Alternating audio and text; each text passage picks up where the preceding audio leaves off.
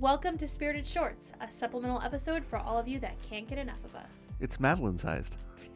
Wow. Rude.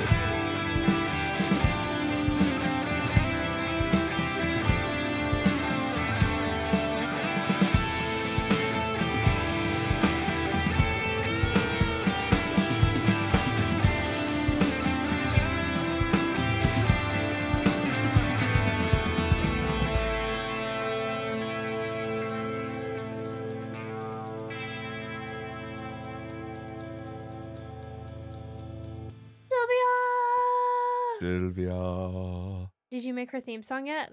By the time this comes out, Sylvia's theme would be possibly playing right now.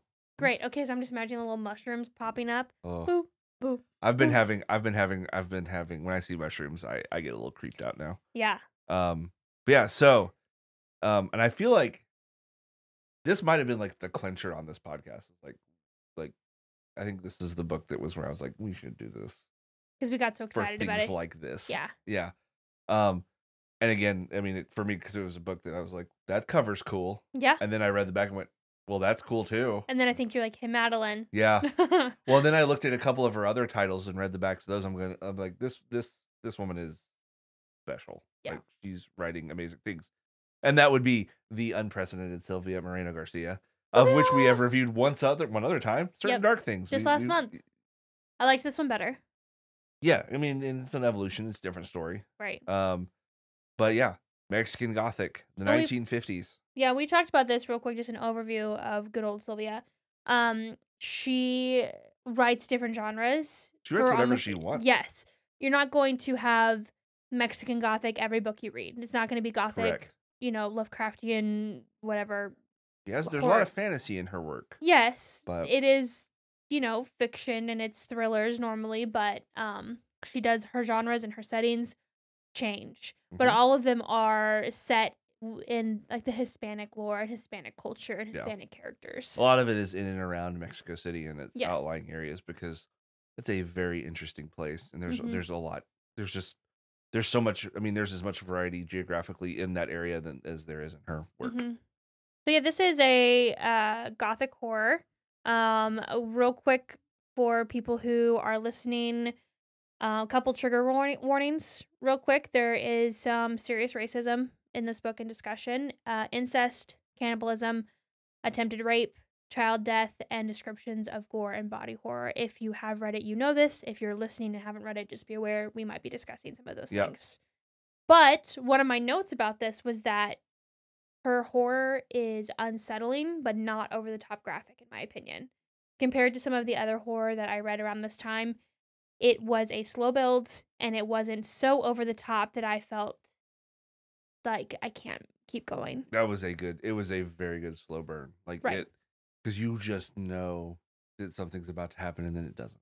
And I feel like at the end, like the one, tear the veil away and the horrific scene greets you. There's one real shocking moment, which I think is why it's such a jarring moment, because you've been waiting the whole book for something just horrific to happen. Are you talking about the twist with it being the fungus?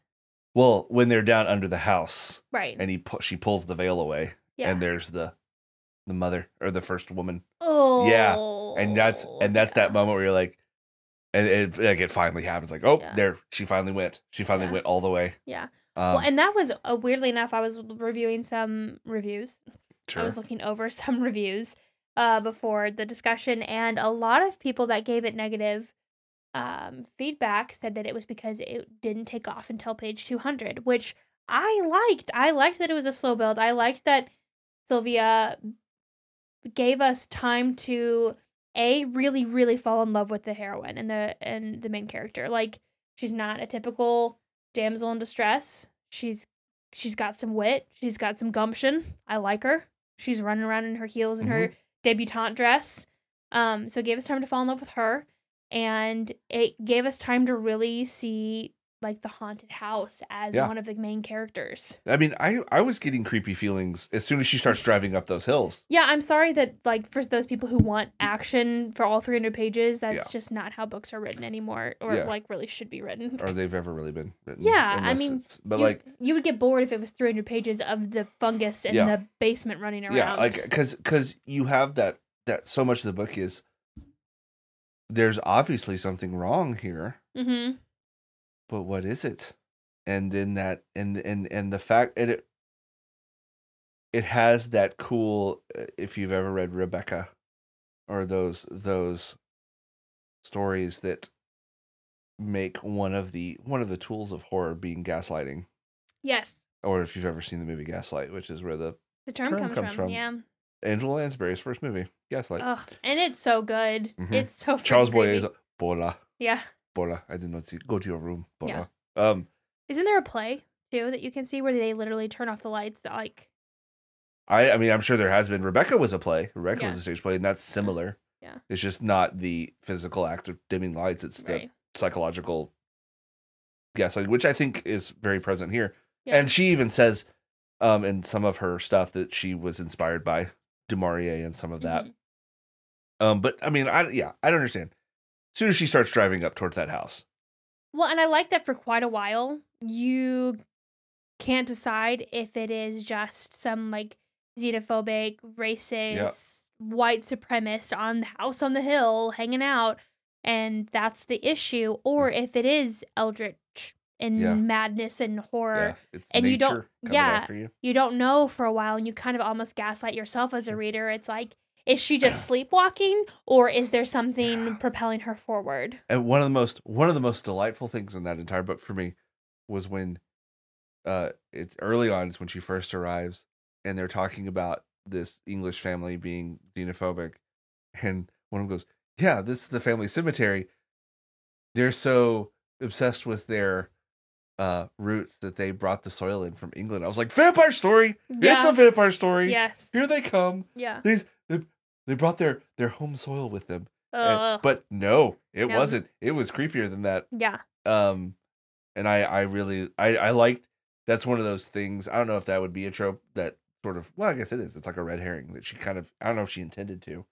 Well, that was another cut. Some of the negative reviews I read and positive reviews, honestly, back and forth, was that she takes a lot of those classic tropes, like an isolated house on the hill, a creepy patriarch, a female damsel in distress, quote unquote, character, and she kind of turns them on their head. And I think she writes them better. And it's in the title, like you're gonna run into it. The word Gothic indicates that this is like she's intending.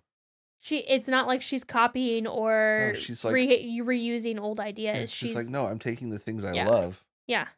And she's reworking. Yeah. Like she really is. It's classic horror, and she's reworking it and making it relevant, and writing it better, in my opinion, in some parts. So here we go. Let's have a quick impulse reaction on characters. Great. We know, and it took me a minute to warm up to Noemi. Really? Yeah, because at first I was like, because she had the little rich girl thing going at the beginning. Well, she's a turd. She's absolutely a brat. What are we gonna do here? And then all of a sudden, she starts. You see her heroine arc is very cool. Yeah, she's absolutely a brat, but she also is. A lot of her brattiness and her like rich girl debutante act is because it's been forced on her. That is a thing in like the Hispanic culture. It's like you are a rich girl, a rich woman. You're gonna marry rich, and you're gonna kind of like shut up and sit down a little bit. And the thing about her is that she wants to get her master's in, I don't remember what it is exactly. She wants to get... It's politics, isn't it? I think it's politics. It's something empowered. Yeah, and she just kind of slips it in. She's like, oh, by the way, once I save my cousin, I think it's her cousin, right? It is, Catalina. Yeah. Once I save Catalina, I'm going to go get my master's, and I'm going to prove you all wrong that I'm not just some pretty rich girl. Yeah. You know? Because her father wants her to stay in and be the face, and she wants to go and be important. Yeah. No, I mean, she's definitely not like your quote-unquote heroine normally, or like typically, but she does you do warm up to her a lot. I liked that you saw her weaknesses throughout the book, because one of the big things is that she there is some like sexual tension between her and one of the other characters. I don't remember names. I'm really bad with names. We'll get there. Okay. I have. We'll hit more characters. Either way, but she says multiple times, like, I don't understand why I'm reacting this way, or why, like, I desire what I desire, and I just think, and we're all with her on that. We're like, I don't know why you do too. And then and then Sylvia goes, here's why. Yes. And then you go, oh no. Ew. Yeah. So we have, and then we have the reason for the story. We have Noemi going to try to help her cousin Catalina. Yeah. Who, I mean, she really is like, she's I'm trying to think of like a classic comparison. I know that this is a trope that has, like, there's a classic book that uses this where it's like one of the main characters is basically catatonic the whole book. But I can't think. It wouldn't be like Secret Garden with the mom, because the mom. No, the parents are dead. The parents are dead with the boys. The Secret Garden is the grandfather. You don't meet him. You run into him a little bit, and he's mean and terrible. Maybe it's like Wuthering Heights. I don't know. But yeah, so Catalina, you don't really interact with a ton. No, you do. Well, you do eventually when she whenever Noemi starts realizing what's going on and starts trying to help her, because she's and again, Catalina at the beginning of the story, like, why are you worried? Like, she's being terrible, right? Because you don't realize what's going on. And then we have the Doyle family. We have Virgil. Virgil is Catalina's husband. Yes. Virgil is a problem. Virgil is a problem, and he is like, his character and the way that he talks and the way that I envision him is just like this, like, creepy, like, sexual tension baddie that you are just like, get out of here. Yeah. You're spooky. I feel like the one scene, this is the trigger warning, attempted rape. There's the one scene where she's bathing. Yes. And he shows up because they don't really explain it necessarily because, I mean, okay, we spoiled it. The whole thing is that there's a fungus underneath. We're assuming that people have read it already too. And or are just like enjoying this time. People know the gloom. Yeah, so underneath the house, there's the fungus and it's infecting the family. They're connected to it and it is infecting the walls. And so essentially the boils Virgil can't like transport between rooms, but his presence and his being can be all around the house. The house is a character in this book. It's because the family has willingly become one with this evil, nasty, natural horror. Yeah. And so at one point, Naomi is it Naomi? Noemi, thank you. Yeah, that was one, because I was reading it kind of going, Sylvia, you're making this name hard for me. And I actually had to go in and I had to Google Red be the name. Yeah. Noemi. Yes, it's Noemi. She's taking a bath and he kind of appears. Yep. And it's this very like, he's still in his suit and is just like, I mean, she's obviously naked, she's bathing, and it just becomes this very like. There's some advances, but also some, I mean, because she's ingesting the fungus just from breathing it, she's getting a baby controlled by it. So she's also having this like, I kind of want this. But also, this is my cousin's husband, and he's creepy and racist and being sexually aggressive. And it's one of the creepiest not rape scenes because it's so invasive and so problematic. Yeah. And it's a huge invasion of privacy, but nothing happens. Right. Like, I think at one point he like maybe kisses her, leans down to kiss her. Oh no, he does more than that. Yeah, does he grope her? I feel like he does. He does. Yeah, that's right. Yeah, and of course then she wakes up. Right, but it is again. It's not like a. Well, and that's also the thing where when she wakes up, then Virgil's like, you were walking through the house in hysterics. Yeah, and what's wrong? He's like, why are you in your nightgown outside of your room? And it's like because it would be like. Catalina would be all, you made it past at my husband, and he's like, yeah, why were you walking around with your robe open? Ugh. Yeah. I hope they do a movie adaptation of this because I think it'd be such a good like black and white thriller. It's been optioned somewhere, but I also think because of the nature of it all, it would be good in like that almost like the book cover. It's that almost too colorful color, that too vivid, that Guillermo del Toro kind of almost like the newest Alice in Wonderland, where it's like unsettling. Yeah, where you key it so vivid, it kind of makes you feel gross. Yeah. But yeah, Virgil's a problem. Let's just say that. But Virgil's brother, Francis. Yeah. He's the quiet. I had a hard time trusting him. He's a quiet, ugly boy. Yeah. Because that's... Which, again, another trope that's kind of turned on its head where it's like, she doesn't get saved. She saves him multiple times. She's like, calm down. Let's figure this out and put our head on straight and get out of this house. And he's like, well, and that's that thing. When you first really run into Francis, it's when she's going out to the family cemetery. Yeah. And the fog rolls in. Yeah. And you're like, I can't trust you. You entered the scene with fog. And it's Francis like, what's up? What's wrong? We're all good here. We're chill. Yeah.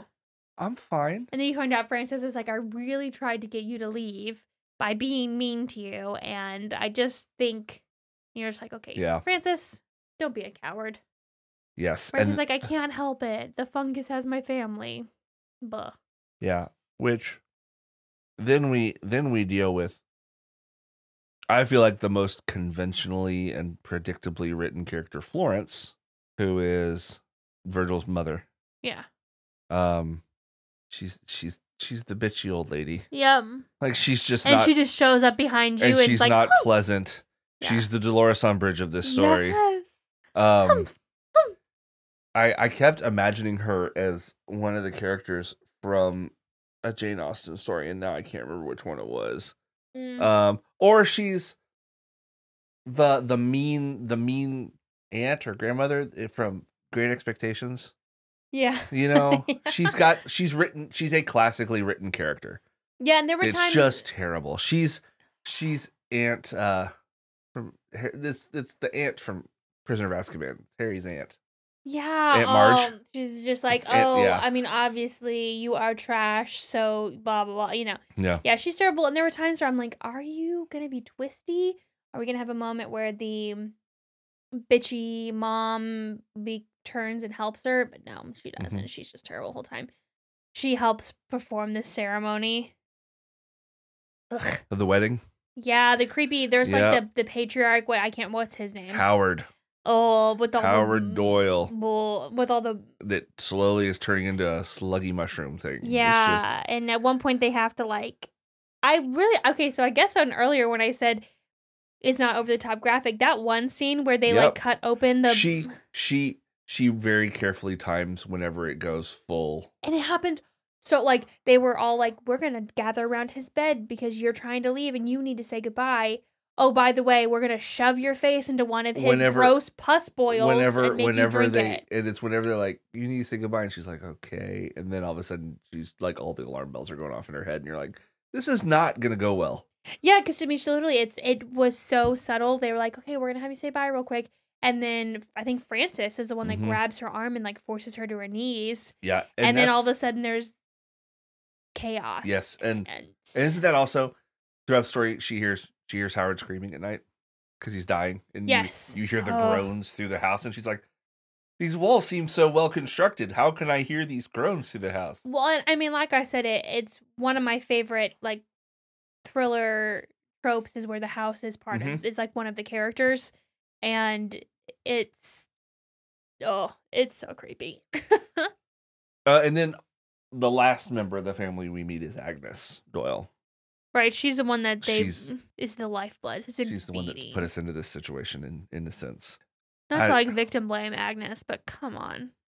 Yeah, yeah, But what I really like about the haunted house and the way that it's all worked, and this is the kind of horror that we've discussed that I like. That's not the murder slasher. Yes. This is the something in nature is acting outside of your ability, and you are powerless to stop it. Okay, so one of the reviews I read was comparing this to M. Night Shyamalan's The Happening, which was a terrible movie. However, I think The Happening, the idea of it, did you watch that? No. Okay. Wow. No. Okay, so the whole premise is that nature is fighting back against how we are killing it, and it causes you to commit suicide. Pretty cool concept. You can't get away from it. It attacks larger groups, so people start splitting up. So, the funny thing about it is Zooey Deschanel is in it. Oh, yeah. And she's, wide-eyed, and she has these awful one-liners. Sure. She's like, I don't like to show my emotions. That's how she talks. It's terrible. She's a terrible character. Marky Mark is in it, not the Funky Bunch, just Marky Mark. Yeah. And Zoe Deschanel has an affair. She's married to Marky Mark. She has an affair with this guy, but the affair is that they ate tiramisu together. That's it. And that's in my Shyamalan. She calls him and is like, we just ate tiramisu. We didn't do anything physical. That's his cameo. Yes. Anyway, deep dive into my Shyamalan obsession. But the idea behind The Happening, I think, is a cool idea. Like you said, it's nature fighting back, out of control, and it's chaos. We can't do anything. We can't really fight back. Yeah. Well, in this situation, we have that the family starts putting its roots down, and they put their roots down on top of this like fungal growth. Which honestly, how scary is that? Something accidentally buying as it land. points out, it doesn't go after everyone. Yeah. It seems to go after the people that weren't from around here. So they talk about, because the mines, they talk about all the villagers. Yeah. They're fine. But it seems to, and they even talk about it taps in, it senses different genetics. Yeah, so the Boyle family, who's white, the Boyles. Oh, they shop at Mervin's. The Doyle family, thank you. They come and they mine, and that's how they make their fortune. Silver mines. Yeah, and they bring in some of their English workers, but then they also tap into the local Hispanic workers. Mm-hmm. All of the white workers die, right? Or is it opposite? Mines start collapsing and lots of people start dying. Well, but then there's also the people who get sick. It's like they released whatever from the mine that they couldn't figure out. Right. And so I believe only half of the workers get sick. Right. And so I thought what she was doing was that they were trying to tap into her blood, like her ethnic blood, and like, you're immune to this and we need to reopen the mines. Yeah, because they realize that there's something it's one of those things where it's like, okay, Catalina's not reacting the way we thought she would react. Right. So we need to keep her down and we need to get another one in here. So we're gonna send panicked letters. Well, because you have Catalina and Virgil are together, but Virgil's not the one. No. Francis is the one. But then Virgil makes the twisty-roo at the end, the second twisty-roo, where he's like, actually, I want to be the patriarch. Yeah. Because they're gonna put all of Howard Doyle's grossness into poor Francis. Oh. Yeah. Francisco. And I messed up. I said I was talking about Agnes Doyle. Ruth Doyle is the one that kills all the family members because of the gloom. Agnes is the one that is like she's at the under the ground, right? Agnes is the one that's in the crypt, and she's kind of alive but kind of not. Well, yeah, she's the one that's the host. Ugh. Yeah, she becomes the host. But I still have this weird that whole thing with the family crypt and them going down in there where the mushrooms and all that stuff are. It's so creepy, but that's one of those things where I think it'd be so amazing to see visualized. Yes. Just because Sophia very much points out, and she's pointed out in her own like notes, she's like, mushrooms fascinate me because they can be real scary and dangerous, but they can also look crazy cool. And they can also be yummy. Yes. You could have a little portobello. little portobello mushroom cap with a bruschetta in it. Or a burger. Have you had a burger on a portobello bun?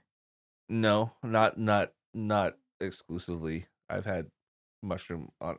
Wow. Okay, so Mexican Gothic, Silver Moreno Garcia. Talking about food, I'm hungry. And I just really like that when the whole idea of they call it the gloom. The gloom, yeah. Like that is where I was in that super Gothic. This is she really gets it. Like she's pushing into that. What I thought was really cool was that we have a friend who pretty much only reads high fantasy and was trying to get into some like eldritch horror, kind of Gothic horror reading, and he had texted you and we had just finished this and he was like, Robert, give me some suggestions. And you suggested this, which would not be a typical book he would read. Exactly. That was my instinct. I was like, if you ask me to read, if you want to read something creepy, it's going to be this. Yes, and he audiobooked it and listened to it in like a day and a half or something crazy. I mean, I read this in about 4 sittings. The people who say it's slow, I don't understand you. I felt like it was unputdownable. I just had this like looming dread and just was like propulsive in the sense that during the day, shit went down and things were stressful. And then at night, shit went down. Things were stressful because she was sleepwalking and interacting with creepy ass Virgil and and then the wallpaper was moving. Yeah, that was things were growing out of the wall. When she started like hallucinating after talking with the doctor in town and the cool hippie healer, and she starts like knowing what she's supposed to be looking for. It just got so cool, and that's that. And then you've got Howard. He's going to be immortal. No, he's gross. Yeah, Agnes, and that's where I got it. That's where I got mixed up. Agnes was Howard's wife, who they sacrificed to the gloom or to the mushrooms, and Ruth was Florence's sister that killed all the family members. Yeah, they were trying to use her, and she was like, bitch, yeah. And then as soon as they got a hold of her, she killed herself. Mm-hmm. Because Noemi sees her. Yeah, like sees everything. Like she walks through the house, and it all happened. Yeah. Oh, it's so creepy. Yeah. I mean, we could go on and on about this. It's so good. You should read it if you haven't. If you have read it, let us know your thoughts and what else we should read by Sylvia. All of it? The answer is all of it. Yeah. I have a stack of her books now. Yeah. I'm really excited to read some new stuff. So yeah, we gushed a bit. Yeah. For those of you that supported us on Patreon and got this book of the month, thanks so much. Mm-hmm. We hope you enjoyed your tea. And your Charo Negro. Yes, there's the recipe card for this on our website. That's a drink that we enjoyed drinking while we read this. And the recipe card's cool and themed and super fun. And there's a bookmark too. Sure. For the book. And the best quote of all time. What does she say? That there's no use in talking about things without a drink in hand. Yeah. Is that something like that? Let me pull up the quote. It's the best quote ever. This was a 5-star for me. Me too. This was a 5 whiskey glass. For you, a 5 wine glass. Yeah. On our arbitrary ratings. Oh, another good quote. Books, moonlight, and melodrama. Yeah. Loved that one. That was yes. Here we go. It's no good telling tales without a drink. One of the best quotes of all time. Yeah. Again. Why so good. We could gush and gush and gush, Sylvia. Mm-hmm. But let us know your thoughts. If you haven't read any Sylvia Moreno Garcia, we highly recommend it. And we're gonna probably read some more. So follow along and like and subscribe and all those things. Yeah. Look out for more Madeline Goes to Hogwarts shorts. Mm-hmm. And next week we're gonna be chatting with Walter on some classic tropes, and that sounds great. We'll see you next week, guys. Thanks for listening. This has been Spirited Reads. We thank you for joining us. Please like and subscribe wherever you get your podcasts. Additionally, keep track of the podcast and join the conversation at spiritedreads.com by following us on Facebook, Instagram, Spotify, and by joining our Goodreads page by searching Spirited Reads Podcast at gmail.com. If you'd like to support us, we're on Patreon. Keep reading, and we'll be back in 2 weeks.